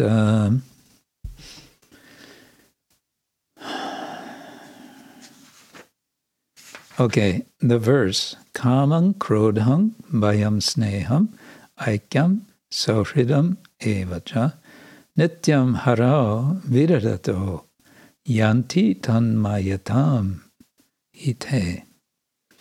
Persons who constantly direct their lust, anger, fear, protective affection, feeling of impersonal oneness, or friendship toward Lord Hari are sure to become absorbed in thought of him. Now, before we get into the discussion of it, what is prompting this statement? Well, we go back to verse number 12, and Parikshit Maharaj expresses a doubt. O sage, the gopis knew Krishna only as their lover, not as the supreme absolute truth. So how could these girls, their minds caught up in the waves of the modes of nature, free themselves from material attachment? That's the question. Shukadev Goswami, Sri Shuka Uvacha, is responding to this, initially by saying, this point was explained to you previously, since even Shishupala, who hated Krishna, achieved perfection. Then, what to speak of the Lord's dear devotees? That, by the way, is another case of Kaimutya Nyaya. If even Shishupal, who hated Krishna, achieved perfection, what to speak of Kim Uta Kaimutya? What to speak of the Lord's dear devotees? I was thinking about this initial response of Shukadev to Maharaj Parikshit when he says, this point was explained to you previously, Uktam Purastat Etate. I couldn't help in my conditioning to wonder if Shukadev Goswami was a little bit annoyed with Maharaj Parikshit at this time. We already discussed this, and you're asking me again. But I don't think we should think that, because it's Shukadev Goswami. And Shukadev Goswami is the all-merciful Acharya giving the Bhagavatam. What is it? Vyatanutaya Kripaya. Yes, Anudhaya Yukta. Say again? Ya Swanubhavam Akul Sruti Sadam Ekam Adhyatma Deepam Asi Tirsavam Tom Andam Sansari Nam Karuna Puran Goyam Tam Vyasunum Upyami Gurum Muninam. Okay, that's another verse, but yes. So we know he is glorious in all respects. And he just wants to share and deepen the right understanding. So he's responding to that. And then he says in verse 14, O King, the Supreme Lord is inexhaustible and immeasurable, and he is untouched by the material modes, because he is their controller. His personal appearance in this world is meant for bestowing the highest benefit on humanity. Now, with this, he's putting the focus not on the gopis, but on the Lord. The Lord is untouched by the modes of nature. He's completely pure. And he has a purpose coming to this world. What is that purpose? It's to give the highest benefit to, here it's translated humanity. Nrinam, yes, Nrinam Nishreya Sartaya, for the purpose of Nishreya, the highest benefit for humanity, Artaya, Nrinam. Okay, so that's the beginning of his response. And now he's saying in verse 15, persons who constantly direct their lust. So now he's turning attention to persons in this world. Persons who constantly direct their lust, anger, fear, protective affection, feeling of impersonal oneness, or friendship toward the Lord, toward Lord Hari, are sure to become absorbed in thought of him. So the implication is, why is that they become absorbed? Because the Lord is pure. So it's the purity of the Lord which, when met by a constant effort at engaging with him, no matter what the motivation is. Now, it's going to be a bit more complicated than that. Again, here, I think I'll leave you to read this commentary, this purport. And I want to say also, though, I'm wondering, I didn't have time to really dig for this, but because we're getting 1, 2, 3, 4, quotes from Madhvacharya, I didn't find this in Vishwanath Chakravarti Thakur. I did not find this in Sanatana Goswami. I didn't find it. I also didn't find this quote in what's his name, the follower of Madhvacharya. So this makes me suspect that it might be from the Bhagavat Tatparya Nirnaya of Madhvacharya. But it's just a wild guess. I don't know. But I want to look at Sanatana Goswami's commentary, and for that I'm going to share the screen again.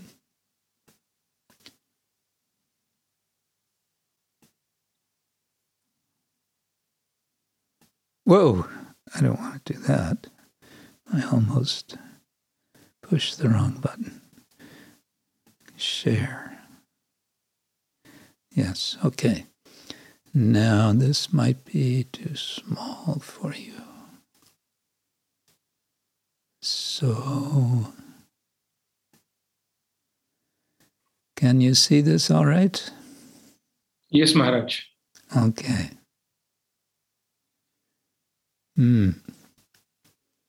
Now, one thing I like about Sanatana Goswami, his commentary, is he seems to take every opportunity to say, well, it could mean this, or it could mean that, or it could mean the third thing. He finds many possibilities in within a verse, or sometimes just one word or one phrase. So he says, if people somehow direct themselves, even with lust, eva, to the Lord, who attracts all hearts, or who removes all faults, hare, they attain realization of him. Or persons like the sages of Dandakaranya by Kama, and the Keshi and Kamsa by hatred, attain the Lord. Te, your, can also modify harau. Harau. They direct themselves in hatred to your Lord. Another version has viradate. That's as opposed to vidadato. Vidadataha. Vidadate. And this is something, I don't know if you've discussed this already, maybe we talked about it last time. There are variant readings of the Bhagavatam.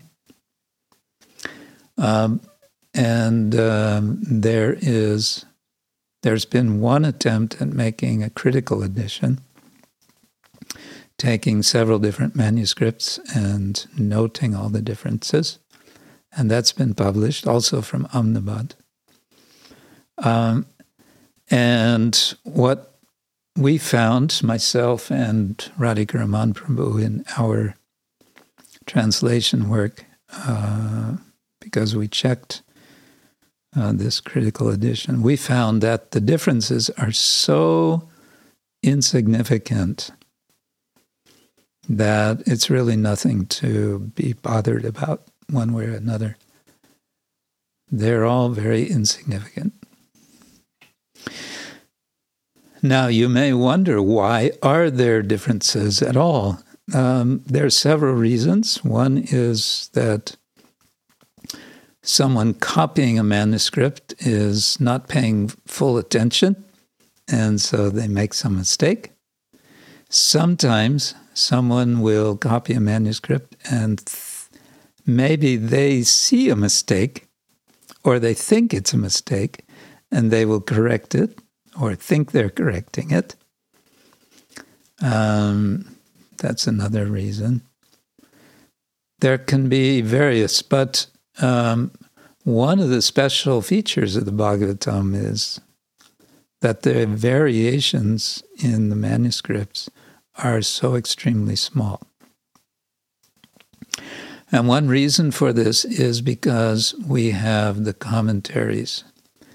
So this is another function, a kind of indirect function of commentaries, is that they sort of control the text. They hold the text to what it is. If you have a commentary and it's quoting the verse and giving details about the meanings and so on, it's very difficult for someone later to come along and change it, because someone will say, wait, that's not in Sridhar Swami's Bhagavatam. So that becomes, especially it's been credited to Sridhar Swami because he commented the entire Bhagavatam, that it's what would be called a very stable text. And that's in contrast to practically all the other Puranas, which are extremely fluid. The Mahabharata, the Ramayana, these are very fluid. There are so many different versions of them.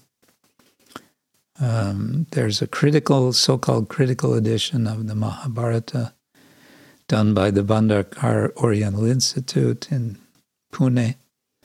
Took something like 30 years to produce. It's a multi-volume text, only Sanskrit. There's a 10-volume translation in English of the critical edition of the Mahabharata, done by Bibek Debroy,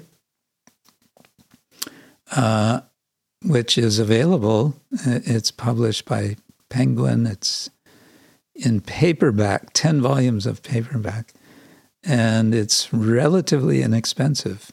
And my sense is it's quite nicely done. I have it, and it's, I would say, very, very nicely done. Otherwise, devotees use Ganguly, but Ganguly is not from the critical edition. It's from something else. In any case, so he's seeing this difference, Vidadate. He means certainly they become fixed in the Lord, tanmayatam, or they attain sarupya. By practicing nityam, they attain absorption in the Lord. If they only concentrate on the Lord occasionally, by that lack of absorption, they will not quickly attain the Lord.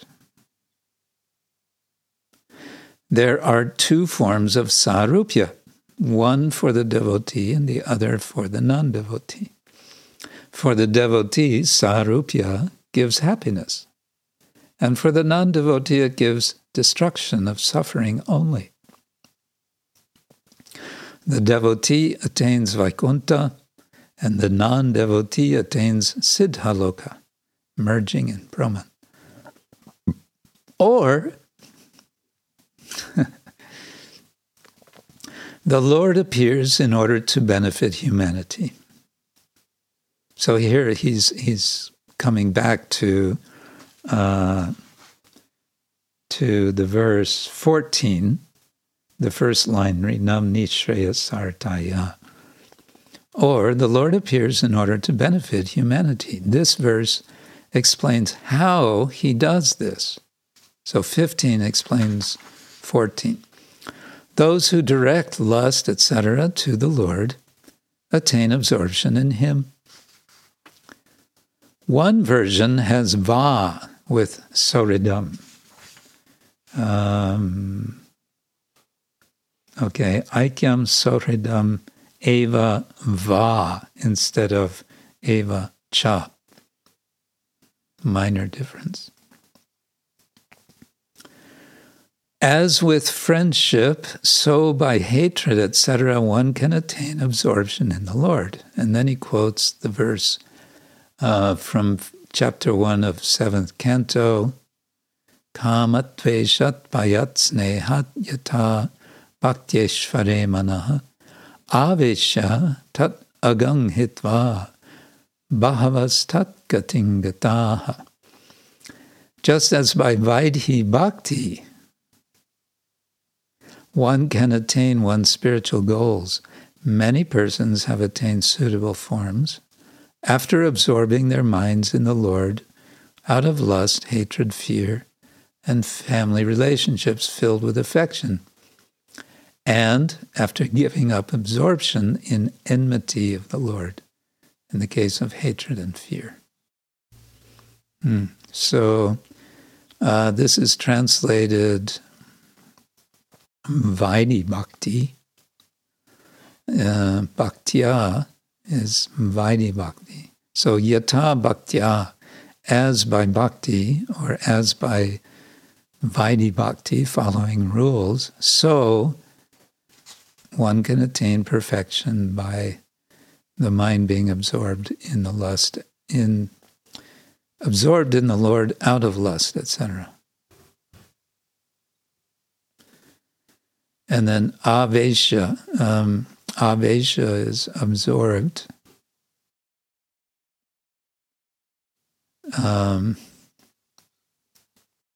It can also mean possessed, as in being possessed by a ghost. So being sort of overtaken, taken over by some strong emotion. Sanatana Goswami doesn't give up with his alternatives. He says, by external vision, the gopis could be said to have kama with Krishna as an illicit lover, or all are grouped together simply to express absorption in the Lord, but there is a great difference in the result for the different persons. This is described in the Bhagavatamrita and Bhakti Rasamrita Sindhu. The great devotees also clearly describe the differences. This will be explained later in the appropriate place. So this last paragraph seems to be saying that we can sort of turn the emphasis around. The first emphasis is saying, look, everybody can attain perfection of the Lord. Doesn't matter what kind of emotion they may have in relation to the Lord. Here, that's being turned around and saying, yes, everyone is absorbed in the Lord. That's kind of the core point. But then just see how different the results are of their different relationships with the Lord. And then he's saying that's what's magnified, that's what's being elaborated. The whole topic of rasa vichar, you could say, is about highlighting these finer differences amongst the moods of the different devotees. And the Lord's reciprocating with that. Okay, so this I find this to be a major, what I would assume, one of the reasons this verse has been selected for memorization is because this is a major theme of the entire Bhagavatam.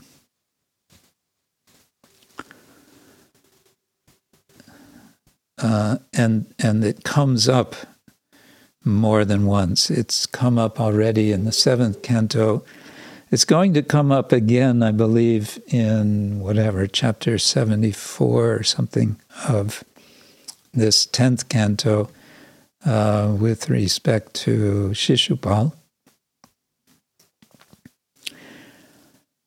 And so it's highlighting, I would say, broadly speaking, it's highlighting the accessibility of the Lord. The Lord is available to everyone. The Lord is not sectarian. Ye yatamang prapadyante tang sadaiva vajamyam. The Lord reciprocates. He reciprocates with everyone. And these examples are just that, examples. Kamat, Tveshat, Bhayat, Snehat. But there's infinite variations, we might want to say, among the sorts of emotion with which one approaches the Lord.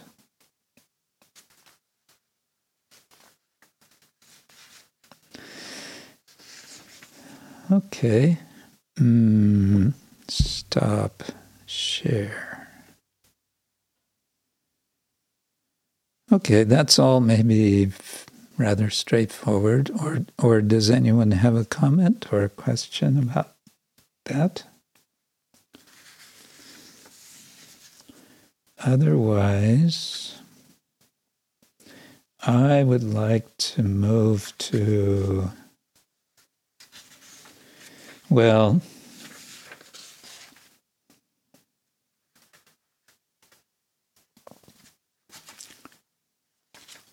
yeah, I think we should at least look briefly. Oh, Ananta Gaur Sundarji. Maharaj, I always had a question about the absorption in impersonal oneness. Because when they say that we are not matter, still there is an object which we can meditate on. And even if there is some conception we can meditate on, but then to meditate on something which has no conception and no form, either gross or subtle. So how that absorption itself comes is like something which I can't conceive. That's good that you can't conceive.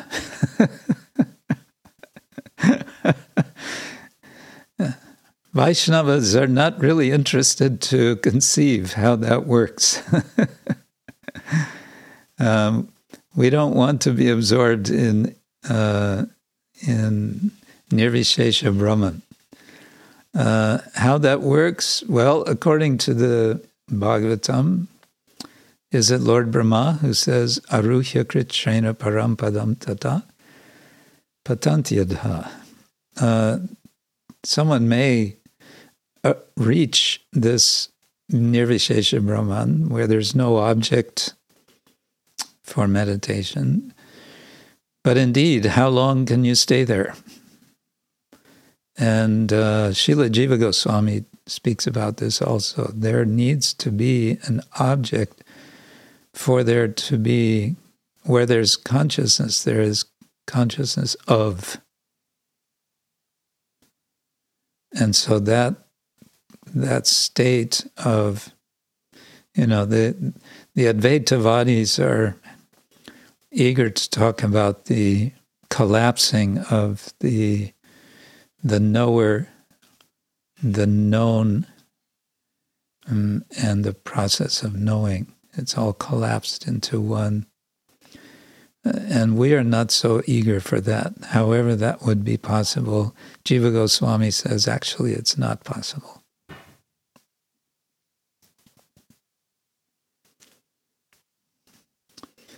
So my answer, how is that, is it's good we don't know.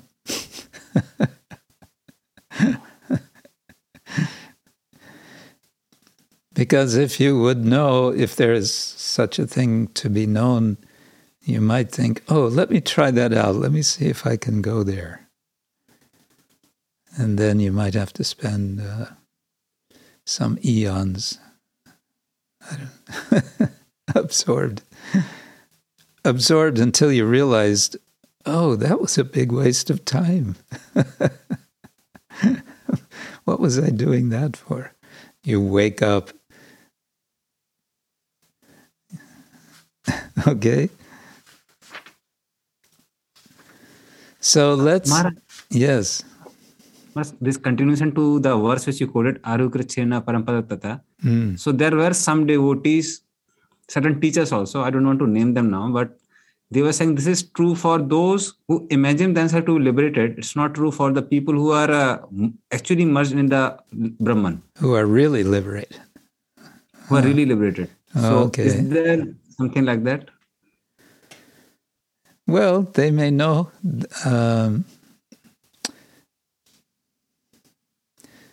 I can't tell you anything more about that until I experience it. And I'm not sure I want to experience it. No, we understand there are Brahmavadi. There's Brahmavadi, there's Mayavadi. But the Brahmavadi is recognizing there is Brahman and there is some sort of realization of Brahman, which is without realization of Paramatma and Bhagavan. Yeah, because Vedanti tattva vedas. Brahmeti paramatmeti bhagavaniti shabdyate. There is a recognition that there is such realization. Otherwise, there wouldn't be a term for it.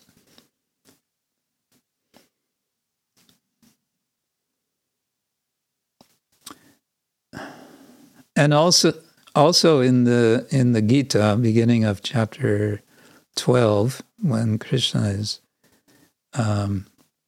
when Arjuna is asking which is better, this impersonal path or the bhakti path, Krishna says bhakti is better because it's easier. But he doesn't eliminate or he doesn't rule out the possibility of attaining liberation, perfection by the process of jnana. And the Advaitavadins, the non-dualists, whether they're Mayavadi or not, they will sort of jump on that verse and say, yes, it's easier to do bhakti, so go ahead and practice bhakti, and that will bring you to Brahman. And then you can forget about you don't need the bhakti anymore. So they see bhakti as being merely instrumental. It's a ladder to climb up to, and then you can throw the ladder away. Or it's the raft you can throw away, and so on. That's not our process. Okay? Can I just a little bit more about this Vimukta Manina when the word is there? Yeah. So these devotees elaborating say that those who imagine themselves to liberated, they fall down. Right. But those who already attained, they don't fall down.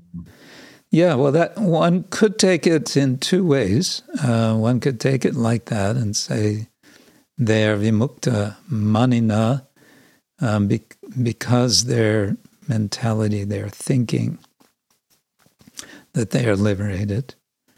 But one could also take it that this platform of Brahman realization, it's not really mukti. And it's not really mukti because it's not permanent.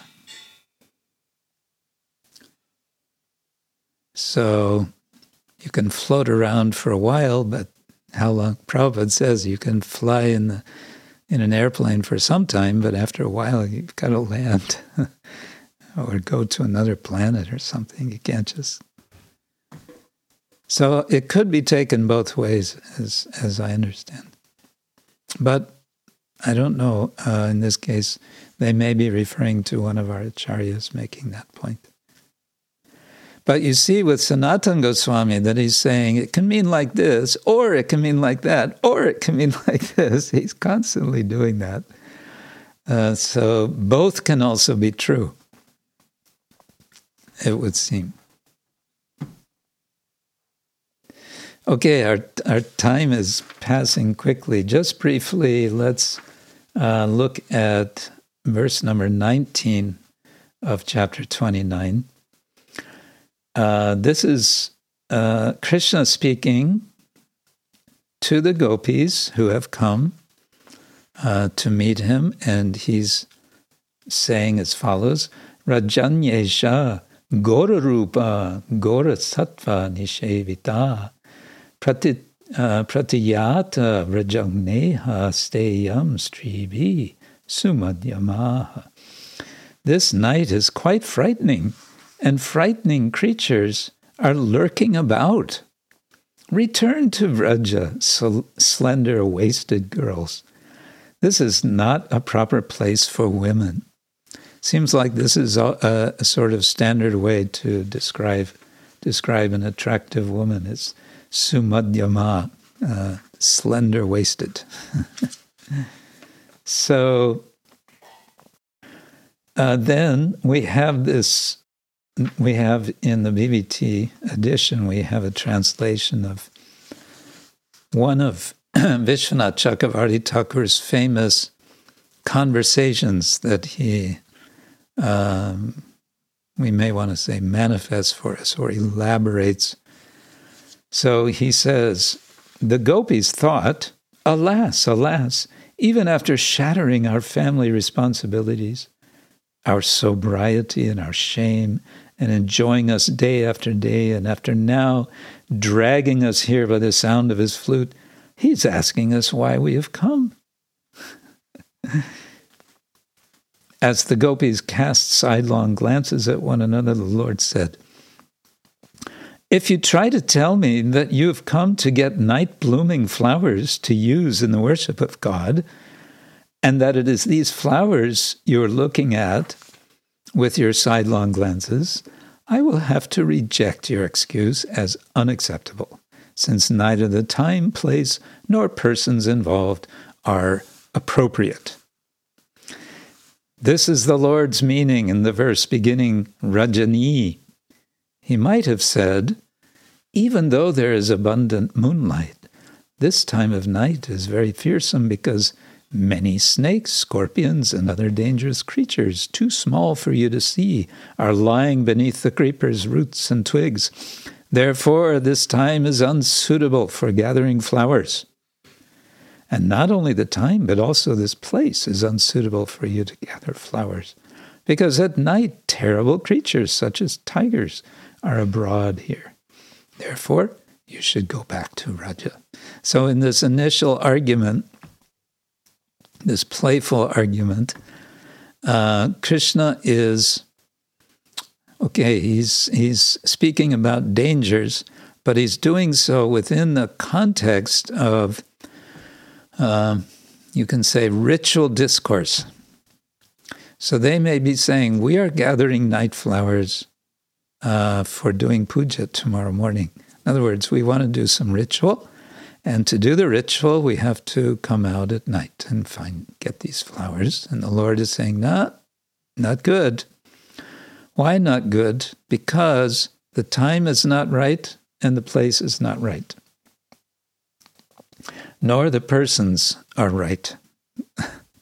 So these are typical considerations when talking about ritual. You want to get the right time, you want to get the right place, and you want to get the right persons to do the ritual. And then he goes on playfully, I would say, Vishwanath says, but the gopis may object. Let us just rest for a few minutes, and then we will go. Then the Lord might reply, women shouldn't remain in this kind of place. In other words, because of the time and place, it is wrong for persons like yourselves to stay here even for a moment.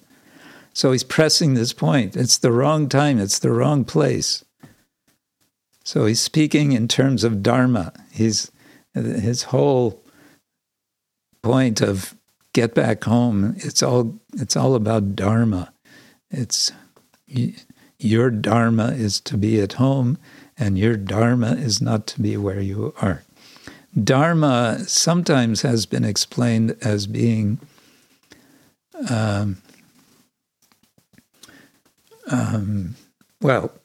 impurity has been explained as being something out of place.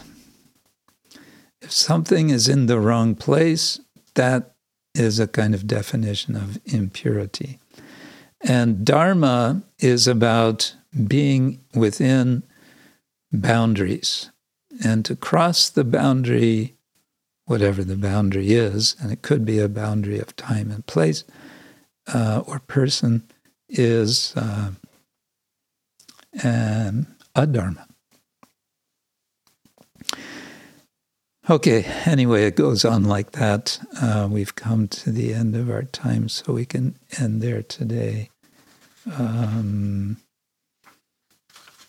There's some more such discussion because the gopis are discussing for some time with Krishna.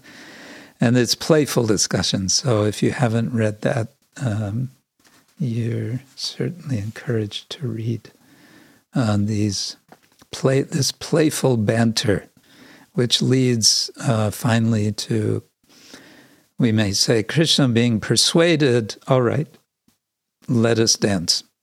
I see your determination. So Krishna makes his test, they pass the test, and now there will be the dance, but only for a short time. Okay. Hare Krishna. Thank you all very much. Again, I want to say, if you want to bring up specific verses or particular passages for tomorrow, specifically in chapter 30, we're actually a bit behind. Let's see how we do. But chapter 30 could also be from chapter 31. And then we can discuss. Okay? Okay. Everybody happy? Sab theek hai? Yes, Maharaj. Yes, Maharaj. Thank you, Maharaj. Jai. Srila Prabhupada ki jai. Jai. Grantaraj Srimad Bhagavatam ki jai. Ananta Koti Vaishnavrinda ki jai. Gaur Premanande Hari Hari Bol. Hari Bol.